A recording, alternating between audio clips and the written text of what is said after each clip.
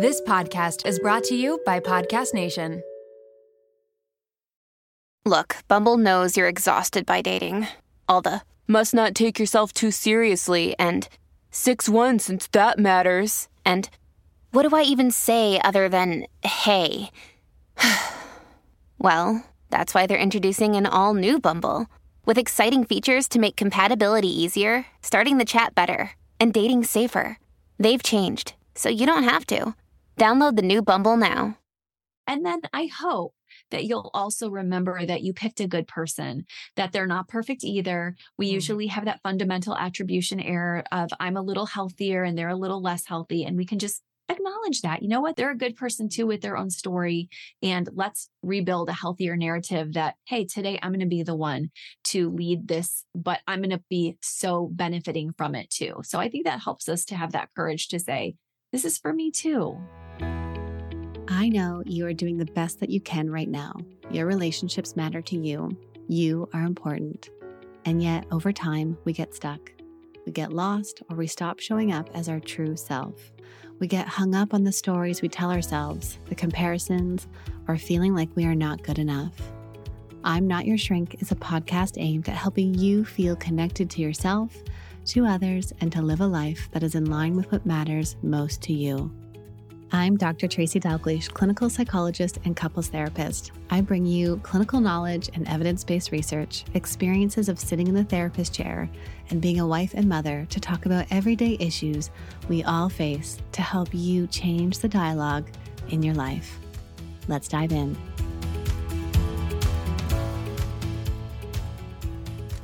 We are approaching the final weeks of 2023, and I can't believe that we're already entering the last month of the year. It has been a fantastic year of podcasting with you, and I have had so many amazing guests, and we've reached milestones this year. Our 100th episode, over 750,000 downloads. I am just so grateful. This is a great time of year for us to jump into strengthening our relationship because I know this season is busy. And today's episode really comes at a good time to remind us to become a we, to stay on the same team. I'm getting your messages around trying to deal with your in-laws, around the high mental load for preparing for the holidays, or trying to communicate your needs only to be met with a partner who shuts down or criticizes back or says things like, just tell me what to do. If you're looking for more support to tackle these issues, I want you to consider one of two things. First, I want you to grab my book. I didn't sign up for this. This is a great resource, and I'm hearing from so many men that they are also benefiting from reading this book, and so many couples have joined me for this. I think it'll make a great gift as well for the people you love on your holiday list. But here's the other piece. If you're looking for more individualized support, consider joining me in my program, Be Connected. In speaking with someone in the program recently, they told me just how much the program felt tailored to what it is that they were needing, and that it deep dived on some of the specific topics they were needing to address. And the best thing about Be Connected is that you get to do it in the comfort of your own home, and you do it at your own pace. And I have multiple ways of learning with me through videos, through guides, and my favorite, which is the group coaching call. I encourage you not to wait until after the holiday season, because here's what I know. If you don't do anything now, nothing is going to change. And I want you to feel like a team moving into this difficult season ahead. To learn more, go to drtracyd.com/join. Today's guest is going to help us with another tool that we can continue to use in our relationships to build connection and to feel like a team. And this is about using the Enneagram. Christa Hardin is the host of the popular Enneagram and Marriage podcast. And in addition to podcasting and writing books, she runs the Enneagram and Marriage Instagram and runs her counseling practice, Reflections Counseling Center in Lakewood Ranch, Florida. For fun, she co-creates mystery dinner games with her husband. Also, how cool is that? And most of all, she loves spending time with her family. Christa earned a Master's of Arts degree specializing in clinical psychology from Wheaton College in Illinois, and also has a degree in communications. She's married with 3 children. Let's go into today's episode.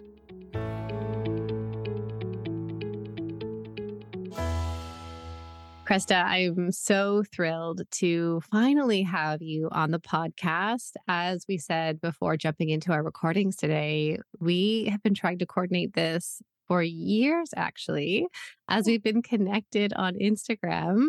So it is such a gift to have you here on the podcast. Thank you so much for joining us. Thank you so much for having me, Dr. Tracy. It's an honor. I love you. I love your IG. You are just a treasure. Thank you so much. Okay, you have released a new book called The Enneagram and Marriage, and I am so excited for the listeners here to learn more about the Enneagram from you, but mostly just to jump into how we can use this tool for ourselves and for our relationships. And so for those listening, please go check out this book. I have the links in the show notes.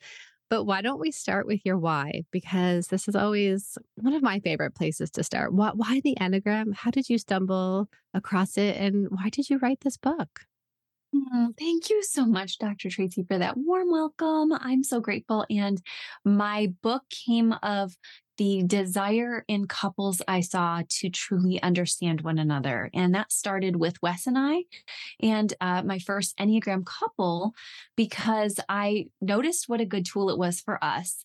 And I wouldn't have given it a second look, but a good friend of mine who is a gifted therapist, one of my favorite therapist friends, said to me, Christa, give it another look. It's a deeper tool than you might have initially thought. And that was great that she said that, because I knew her work was very grounded. And she said, I think it would be really a gift for couples. And so I gave it that second look, and I have never looked away, because as I mentioned, my husband, Wes, and I were able to find our types. There's 9 types for those who don't know. We were able to see the basic gifts and the basic struggles. And then we were able to find compassion for one another, because this tool doesn't just talk about behaviors like most of the clinical tools I've used in the past for assessment. It goes deeper into why we do what we do, which is so important for couples, as you know. Yeah. And I think that is something that we really need in our healing and our growth and our development, is to understand what's the why. And sometimes people do that in the sense of going back into childhood and earlier experiences, which is helpful, but then also to understand these parts of ourselves and how they show up, and we'll talk more about this, but how they show up in times where we feel healthy and connected, but then also how they show up under times of stress and duress, right? Is that fair to say that they're different? Yeah, that's true. It's not just about childhood. It's also about how we like to engage the world now. And sometimes it's very healthy. And then when we're dysregulated, it can show up in really difficult ways for our spouse and the rest of our loved ones to really be able to tolerate us. So just knowing what our vices are and seeing them a little bit more plainly can help. Of course, you never want to use the tool to box you in and make you feel like you can't be expansive. How did Wes respond to it? I'm always really curious to meet other couples, especially when the one partner is a couples therapist in my wheelhouse with me, because I know it can be difficult sometimes for partners to jump on board, especially when we are the therapists. Yes. Well, Wes had been through all of my assessments in the clinical grad school years. And so he was already like, oh no, another one. And then when he did the Enneagram test, it was sometimes a test isn't as good as reading through the types and sitting with them, but it was an accurate read of him. And he's a type 1, and it's seen as the improver or perfectionist. And as soon as he saw it, he pushed the computer away and he goes, I'm a perfectionist. And you could just tell he was so annoyed and so upset, which is actually part of his type, in that sense of, the justice or even the injustice of being found out. So it was really cute. So Wes and I need to have dinner together and talk about our responses to that. Because for listeners, I am also a 1, and I am a through and through 1, that I remember taking the test and saying, well, that's not the best type. That's not the perfect type. So I better take it again. It really felt like I'm pushing the computer away. Stop holding that up in front of me. I want to be the caregiver as a primary.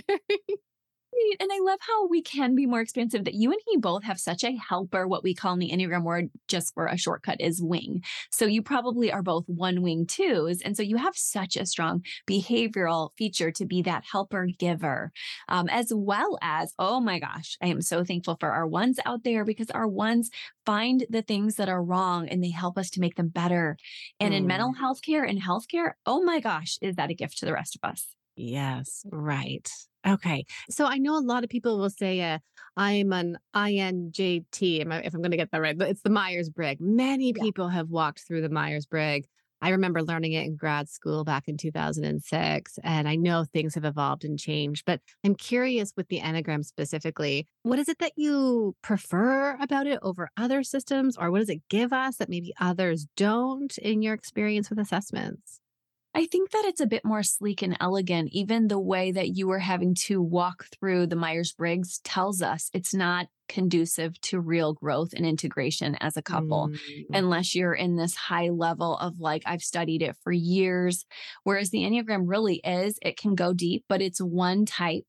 And you can truly look at how I struggle, how I grow, how I stretch at one afternoon sitting. Just a few minutes really could change your life. A lot of people look at theirs and say, wow, this read me like a book. And I just, took a paragraph to read. So it's just, I think what we need in couples work is practicality. I used to shove all my Gottman forms at my couples and they would laugh like, I've got 5 kids. I don't have time for this lady. And just to be able to say, oh, but what we could do is expedite our work a little bit by looking at our type, finding it out, and then seeing what the types are like together. To me, that just helps our couples work to go a bit faster.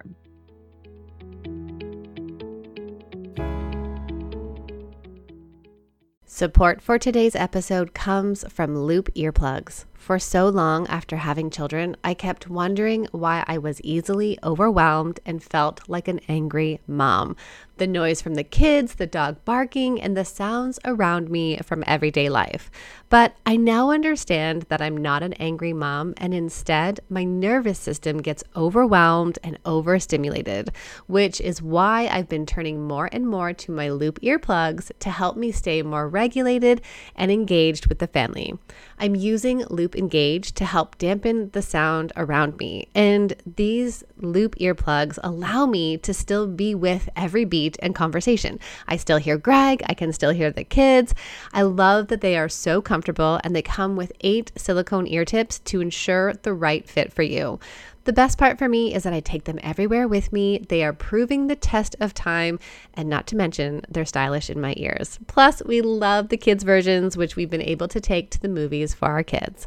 I'm so excited that Loop Earplugs is offering you, my community, a discount so that you too can tackle that overstimulation while still being engaged with the activities and people you love. Visit loopearplugs.com and use my code LOOP times Dr. Tracy for 10% off your order.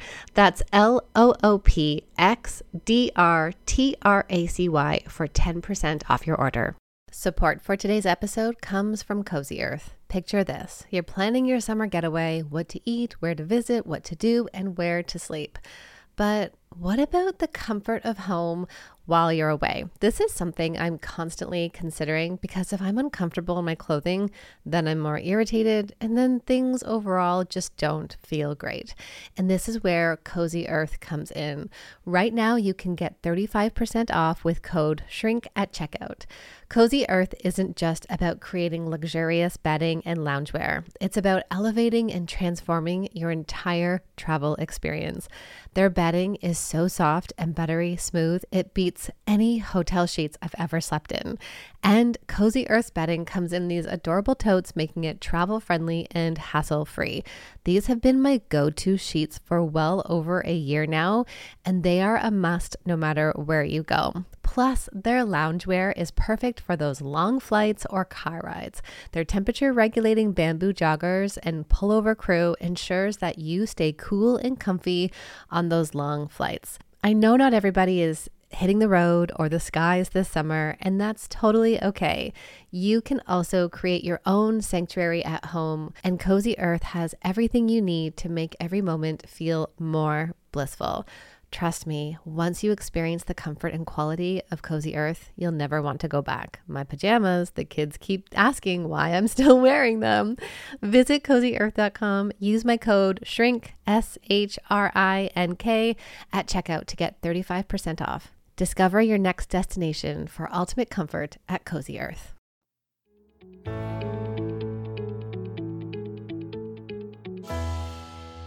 There's this piece in here that says, let's stop looking at our partners as the problem.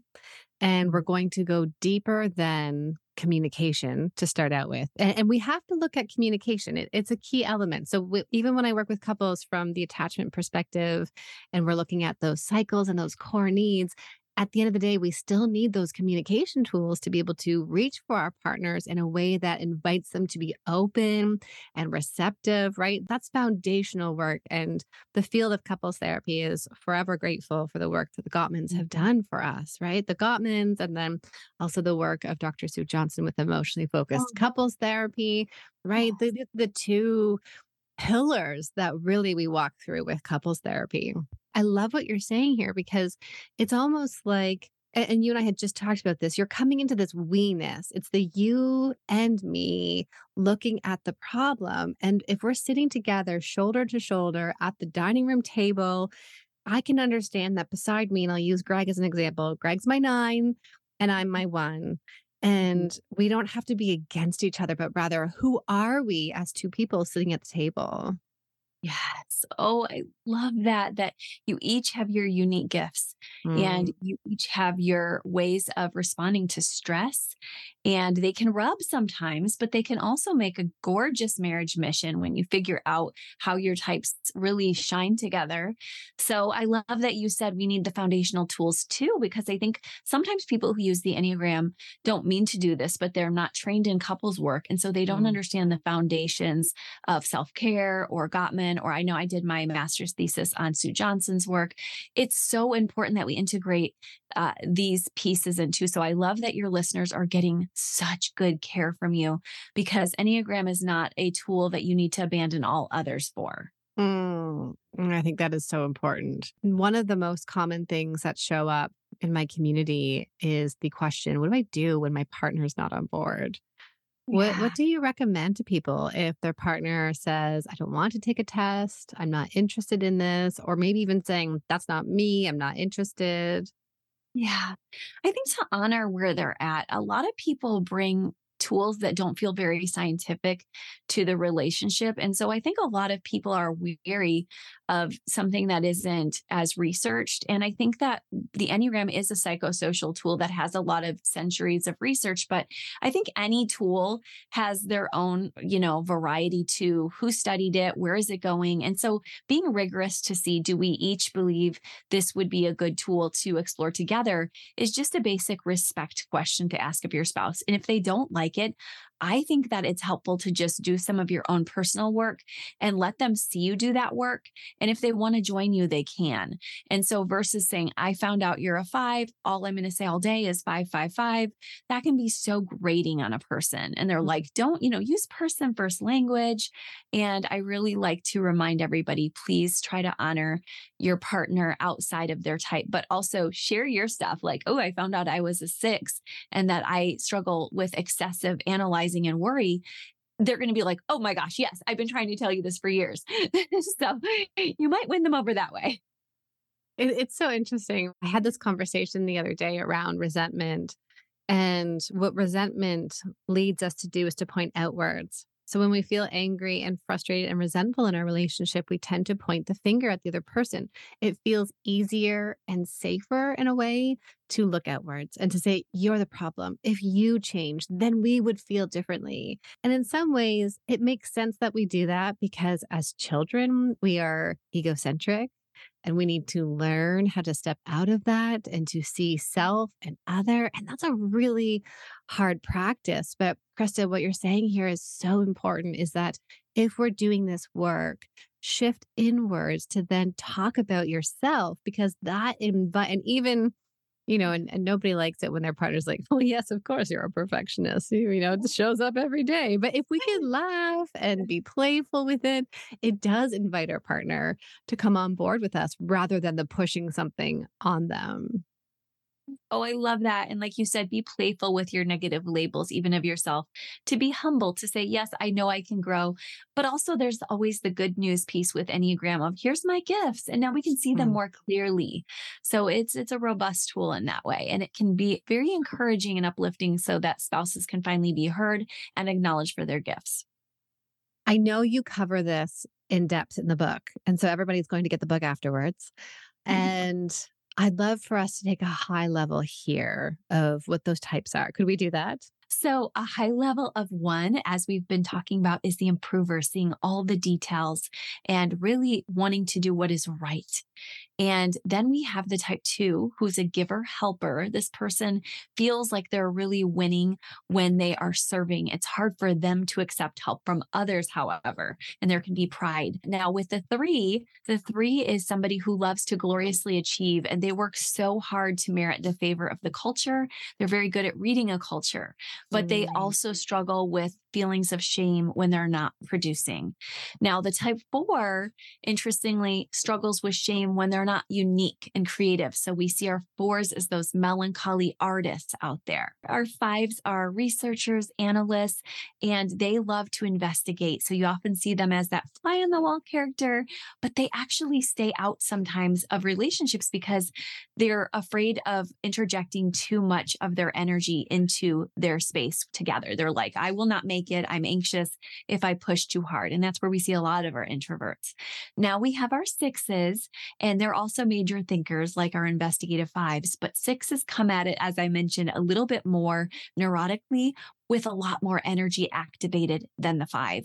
And so they're in the space of their partner. They're coming at them with anxious attachment, and they're wanting security more than anything. But they are also very courageous when they're at their best. Now, 7s are joyful enthusiasts, and they also love problem solving along with their 5 and 6 counterparts. And they love the thinking space, but they really struggle with overdoing and overwhelm.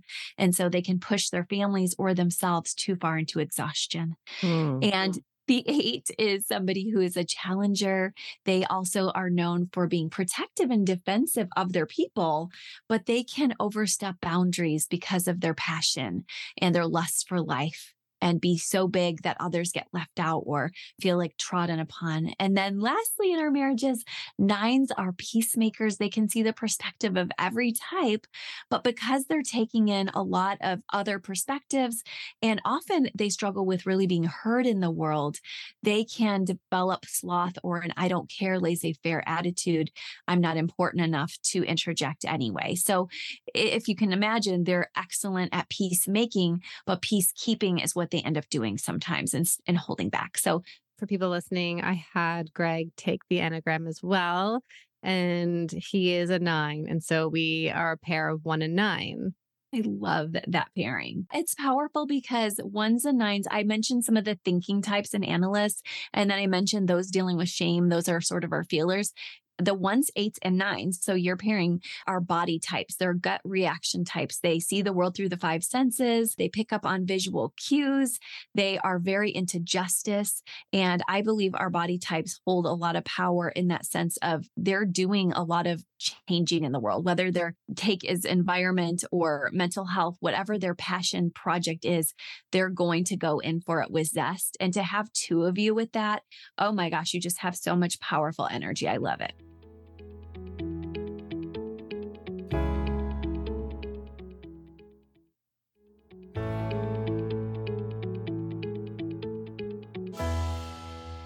We both describe ourselves as more sensitive. I identify as a highly sensitive person. And then we both see, and Greg will say he's a more sensitive person as well. And then we see that sensitivity in one of our kids. And I can already see that my one child is a 1 through and through, and a very early 1. That's fascinating. So you can walk that child through a lot of the things you've learned. Yes. How to use that perfectionism as a strength and not something as holding us back or shutting us down or getting swallowed up in shame. Right. And I love how you talk about on your platform compassionate inquiry and just being able to sit with these pieces of ourselves that we might not want to look at, but need to look at with compassion, with curiosity. I love that. Right. You've mentioned wings already. How do Enneagram wings work?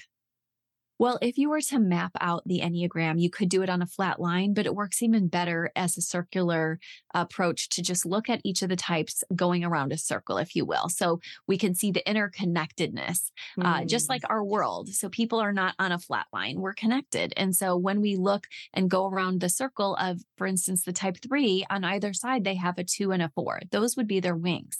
And what's nice about wings is you can use some of the behaviors for good of those types as well, a little more easily, because, if we were to put it on that spectrum around the circle, we see you're probably almost a 2. You're a heart type also. And you are somebody who loves to give in it through achievement, but maybe you do have that 2 helper side. And we talked about you having that 2 helper side because you're on the other side of 2 with the 1. And so it gives people some expansiveness to be able to move in these other areas and gifts. And maybe that 3-wing 2 person could really stand to look at their 4 creative side and allow themselves permission to slow down and to be more thoughtful like our 4s. So I love how it gives us this ability to use other gifts we may not have been using. Something that really stands out for me, Christa, is the repeated word you're using, which is gift. I know for so long I sat inside my perfectionism, feeling like it was something that was negative, feeling like it was you are too hard on yourself, or you're too, stop trying to achieve for perfect. And it's that messaging around I should be getting rid of this part of me. And I think what you are really emphasizing here is that all parts of us, and you and I had talked about internal family systems on your podcast, and there's this piece where we can recognize these parts of us and see them as gifts and what they do for us rather than as something that we need to get rid of. Thank you for acknowledging that. Absolutely. I just hope everyone listening can really relate to the fact that you don't want to let go of your personality. That is unique and you're special and you're even more, nuanced than a 9 type. But if we need some order in the world, which I know you can appreciate as a type 1, that it's nice to have some ordering and some nuance when we're doing our marriage work. It's nice to be able to say, you know what, there's some good to this. And I'm able, even the parts that are less healthy, I can see that I do this because I'm afraid of, like I said, the 9 not being heard. If I put myself out there, will it be more confirmation that I'm not heard? And then that person's spouse can say, let me help to give you voice. Let me remind you of your power and how worthy you are. Or the type 3, I have to achieve. I'm nothing if I don't. And I know my sister's a 3 and my dad would be so hard on her if she got an A-. Where's the A+? And so it's coming alongside that spouse and saying, like, I love that you want to gloriously achieve, but you're loved even when you're not perfect. And so we can do that with our spouses or partners, or as you alluded to, within ourselves too, which is so great. You talk about the 3 instincts in marriage. Can you tell us what they are and how they relate to the types? Yes, this is one of my favorite pieces of Enneagram work. And it is that each of us has our own survival instincts from birth. And we actually all have all 3 of the ones I'm going to name briefly here. We all have a self-preserving side where we want to have fitness, wellness, home maintenance. We want to make sure that we're secure. We all have a sexual instinct where we want to allow others to find us alluring. And then we want to merge with them. We want to adventure together and keep things spicy. And then we all have this part of us that's social, where we're in grouping with healthy groups so that we have, we need a whole world to go around. And so each of us is a system of moving parts. We can celebrate group strength, especially if we've been undermined in some time in our life. So what I've noticed in couples work is that marriages are usually comprised of people that have differing instincts. And so it's terrifying at times for spouses to step out of their preferred instinct, the one that probably gets a lot of traction and maybe even overuse in most cases. And to tiptoe towards the other is a gift, because you are now also, and I have been using this word a lot, but you're overly, you're more expansive now. So for instance, my husband is a social one. So he really loves to help everybody, and he feels never safer than when in a group helping. And he can do that all day and all night. I say he could sleep in a pile. And I tend to be more self-preserving, that after a long day of sessions, I want to bring order at home. I want to have joy. And I really enjoy those spaces. So being together has been a really good learning for us. It's been really hard, and we're white knuckling it sometimes too on a daily basis, because these instincts are with us at all times. I wonder if other therapists are also tapping into that self-preserve instinct. I remember in some ways giving this type of, I don't want to call it education, but just the real experience to even friends, but also to Greg, about what it's like in our roles, in the sense of we are outpouring hour after hour after hour. Our sessions are 50, 55, 60 minutes. And then we have this small moment to either do notes, to respond to emails, or to even just do something for our bodies from the stories that we've just heard and that what we've worked through of somebody else's stuff for that intense window. And then we jump into the next one.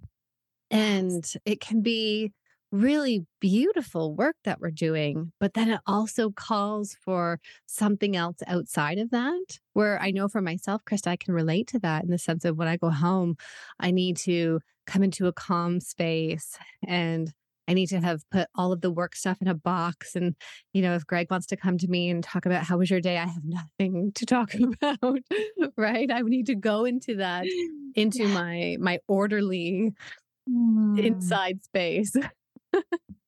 Yes. And so you might, like you said, many overlays of therapists is going to be the self-preserving, because we are giving and outpouring in such a deep way. But what's fascinating is that Wes, being a medical provider, he may have 20 patients a day, many of them crying, depressed, anxious. He's giving them the, screenings for it all and diagnosing cancer. And he still wants to go hang out at night, and that comes back from his childhood when his parents were not healthy, and they've grown since then, but he was able to go be with community. And so it feels so safe. And our son is the same way. And he didn't have that extreme trauma, but he's also socially wired, where my daughters and I are more, in that space of self-pres or one-to-one. The sexual instinct sometimes just called the one-to-one, smaller groups. And so I think it's really helpful that we can help each other to find safety, because if you think about why people are the way they are, it is part of it, like we said, vocation, but some of it is going to be the stories we were told generationally. And I talk about this in my book. My grandmother was a survivor of the Great Depression, and she was a Croatian woman who was very poor. And so she made herself wealthy, but she had to walk through a lot of, I would say, just rejection wounds. And so she brought those into stories of, oh, yes, my teacher did this to me. And she, we were on the edge of our seats as kids, but her stories became part of our family narrative of, we can only trust this small group. And so I was very cliquish in high school.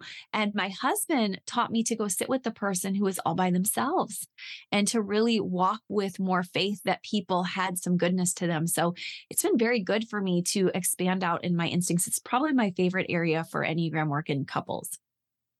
Wow. So your book, I have not gone through it. It's on my list, Gotcha. but I can't tell you how excited I am to jump into it. And I'm thrilled. And Christa, I know that you bring so much into that, because truly, even just your Instagram space offers so much wisdom and knowledge and compassion for people to be able to understand who they are and how we can show up in this with our gifts and also with these instincts. Okay. So similarly to that, tell us about the 3 conflict triads. Okay. Yeah, that is such a practical tool for somebody listening now. If you kind of heard yourself or your type, what I love to look at is how 1s, 3s, and 5s like to communicate from a very logical space when they're having an argument and a discussion. And it feels like this is the way to do it. Of course, we're just going to be logical. There's a through line. We'll get there through, just chatting and walking through it logically. Whereas the 2s, 7s, and 9s really like to come and need to come from a space of positivity. And we know know a lot of studies talk about the neurogenesis that comes from positivity, and John Gottman's work talks about 5-to-1 positives. There's truth to each of these. And then that last group, the 4s, 6s, and 8s, tend to really need and want emotional passion when they're having a discussion. So, that's important because we're showing our care. We're showing our cards a little bit. And I think that's important too, to put your heart out there and say, I love you. And let's show how much we mean that. And so when we're in our regular daily lives, something we can do is we can integrate a little bit of positivity with logic and with that passion, and we can all show up so much better in a conflict. So I really have learned a lot through this tool, as has Wes, because when he's very logical, I can choose to meet him there and we will get farther faster. But what usually happens when I do that, he will come in with some positivity. Whereas if I just start with my own, I'm positive, I'm a type 7, let's keep it light, we're going to miss what we need to do. So it's very helpful to have at least 2, if not all 3, in the conversation. Mm. Where do you see people getting the most stuck? Where are your couples the most stuck? If you were to let listeners know how they could understand themselves or see their stuckness, and then what could they do to start getting out of that? Most of the couples I see are not trying to ignore one another. But as you mentioned on my podcast, there are a lot of people now, this overlay of cell phone overusage and dependency for self-soothing. So that's a very basic level, is how's your self-care going? And now let's look, after we've assessed for some basic self-care. So out there, those listening, getting your physical, emotional, spiritual self-care daily, finding your grounding practices, then looking at your types. This is where the nuanced marriage work gets to come in. And we can say, okay, I've got my baseline of individual and marriage care, but now I can come into this space of, oh, I'm remembering that you are that type 4 and you struggle with envy and melancholy, and you need that invitation to go on that walk because you probably won't do it if I don't help you here. Or you're that type 8 who gets, really flared up about your passion projects and your justice seeking, but you might be missing the kids with all of this passion. I love how you say, to be gentle with it, to be curious, but now we can do some work because we're well regulated. Our window of tolerance is healthier. I know so many people struggle with this piece. So I love that you're saying come into this first by looking after yourself. So let's just make that really clear for people. And it's Esther Perel who had first heard say this on the Armchair Expert with Dax Shepard, saying, we as parents, we're so good at giving to our kids that we don't give to ourselves, and the intimacy with ourselves. And for true intimacy with our partners, we need it with ourselves first. And it is such a powerful reminder because, and I can speak to this even from personal experience, and really as a first-time mom, not knowing the difference. I remember, and Greg and I like to joke about this now, and I'll say to him, I say, oh, you look stressed out after having to do the pickup with the kids today. Would you like to go get groceries by yourself? Why don't you go out and get groceries by yourself? And we use it with humor because when I was, I think maybe 3 months postpartum, just having one of those days, he had said, okay, just go take some time for yourself. I'll stay with our little guy. You go out, go get groceries by yourself. Yeah. And that's not, so if you're at the grocery store getting groceries for the family, if you go into the children's section at whatever store, and then you're picking out a new outfit for your little one, if you are at the bookshop with your coffee, but then you're in the kids section thinking about that birthday party next week that your kid's going to, and you're going to pick out the book and the thing. And that's not intimacy for ourselves. That is not a nurturing into who we are, our own identities. And that doesn't spark that excitement in us. And so I think what you're saying here, Christa, is just this importance of coming into our own self-care and grounding in ourselves when we recognize that we're struggling in our relationships, that oftentimes there's something we're struggling within ourselves too. Oh my gosh, it's everything. Just to be able to see that when our window of tolerance is down from lack of sleep, or like you said, lack of interest, lack of really taking time to refresh, we're just not going to show up as well for our spouses. We're certainly not going to be able to do the nuanced relationship personality work we need to do to really be thriving in our unique giftedness. So I Mhm. think that's a great baseline. And even if you're just out there and you just commit to 6 hours a week as a couple, trying to find one date night, a few breakfasts or walks a week, with intention, if you're out there trying to get these emotional, spiritual, and physical aspects of self care, you're going to be toward the top of your Enneagram. When you mention strengths and areas for growth, you're going to be towards the top already just by doing that. Mm. So the question then that often comes from my community is, what if they don't want to do this work? And why do I have to be the one to do Yeah. this? Whenever I get to sit with a couples therapist, I'm always so curious how they approach this. Yeah. And I think we have different days, whereas you've mentioned before, as humans, we have to walk through this existential question too of why. And so I think that on my best days, I'm able to say, we get to do this. Like growth is such a gift. And to be able to step into it, you're going to get so much more out of your life. You're going to be better for yourself, your partnership, your world. Research backs us up here. So you are missing out, you, not your spouse, if you don't do these things. And I think that Mm. helps people to realize, okay, because I feel annoyed with them. I'm not doing it for them, but do it for you. And then I hope that you'll also remember that you picked a good person, that they're not perfect either. We Mm. usually have that fundamental attribution error of I'm a little healthier and they're a little less healthy. And we can just acknowledge that, you know what, they're a good person too with their own story. And let's rebuild a healthier narrative that, hey, today I'm going to be the one to lead this, but I'm going to be so benefiting from it too. So I think that helps us to have that courage to say, this is for me too. I want to highlight that there. I think this might have been, I'd have to go back to check in my book. I think this might have been one of those pieces where I was telling you about where my editor had said, we can't put it all in the first book, Tracy. Save it for another book. But the fundamental attribution error, which is a social psychology phenomenon, which is when someone else does something negative, we attribute it to their character. But when we do something negative, we attribute it to the situation or to context. And in the context here of relationships, how important it is for us to recognize we want to go and say, you need to change. You're so different. You're this way, rather Yeah. than what you just said, which was so important, which is the, hey, we chose each other at some point. There was a reason. And yes, people change throughout time and we're allowed to change, but there was this reason why you chose each other. And let's come back to that, giving each other permission and then focusing inward on what we can do. Yes. Mm. Yeah. You just highlighted that so well. Absolutely. And that just gives us courage. When couples tell healthier narratives, they do better. These are the Ah, couples who yes. are the marriage masters. So talking about your spouse and knowing here's their weaknesses, and the Enneagram can help you to know those, like we said, but just to be able to say, but you know what? I know those, but they have strengths. And so do I have strengths and weaknesses. So we can try to influence each other slowly but surely, but also just acknowledge the imperfections, and the flaws are part of it all too, of the dance. And there's going to be, I saw from my parents' long marriage, and they're passed away now, but to see my mom carrying my dad for years. And then after my mom had her stroke, to see my dad carrying her, he was the challenger, the 8 for 12 years with joy and with strength after her stroke. I'm like, wow, marriage is long and people can do beautiful things over the long haul together.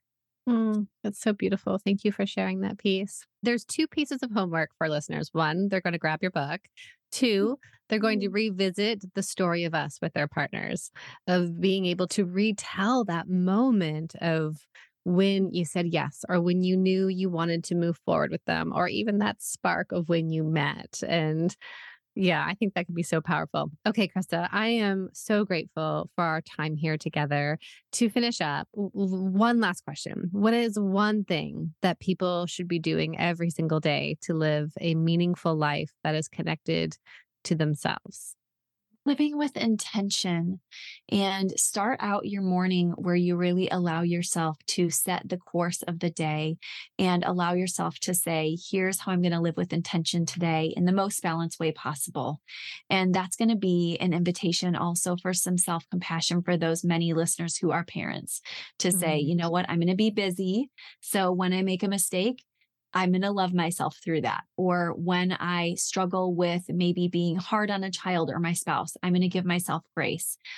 But I'm going to take some margin in this intentionality so that I don't do that as much. And that margin is really the key word I'd like for listeners to really walk away with is start your day with this goal orientation, but also some margin so that you can gift yourself and others with a nice pace and some space so you can do all these things. As a number one, I need to hear that there are margins there for myself. So thank you, Christa, for that. Where can people find you, reach out to you? Where can they grab your book? Thank you. I would love you to visit my website, enneagramandmarriage.com. And if you love community building, you can come to Instagram or Facebook as well under Enneagram and Marriage. My book is in all those spots. Wonderful. Thank you, Christa, for joining us here. Thank you so much for having me. This is great.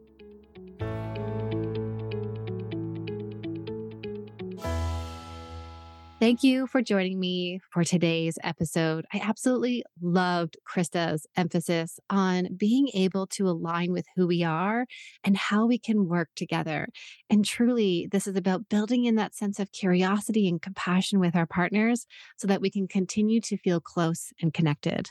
I love hearing from you. So I have a huge favor. Please like, review, and if possible, subscribe to the podcast. I read all of your reviews and I am so grateful for every single one of you for taking a moment to send me notes about the podcast. Did you know you can also submit to me your questions to be answered here on the podcast? You can do this on my website, drtracyd.com/podcast. I love deep diving into what is happening for you right now. It's a Dear Abby column. It's not therapy, but it is a Dear Dr. Tracy. We could jump into that more. And if you haven't yet and you're looking for something different in your relationship, check out my newest resources. I have 100 questions to help you deepen your connection. It's a free guide for you to download and to take on your next date night or your next session where you and your partner are sitting on the couch with 10 minutes to spare in between all that you are doing. And of course, if you are working on building a sense of regulation and inner calm and learning more about your nervous system, join me in my new session. It's called Inner Calm, and you can read more about learning how to attune to your nervous system, dealing with overstimulation, overwhelm, and our triggers. That's drtracyd.com/system. Until next time, take good care of you, and I'll see you next week. Remember, this podcast is for educational purposes only and does not substitute for the care from a licensed mental health care provider. See you next week.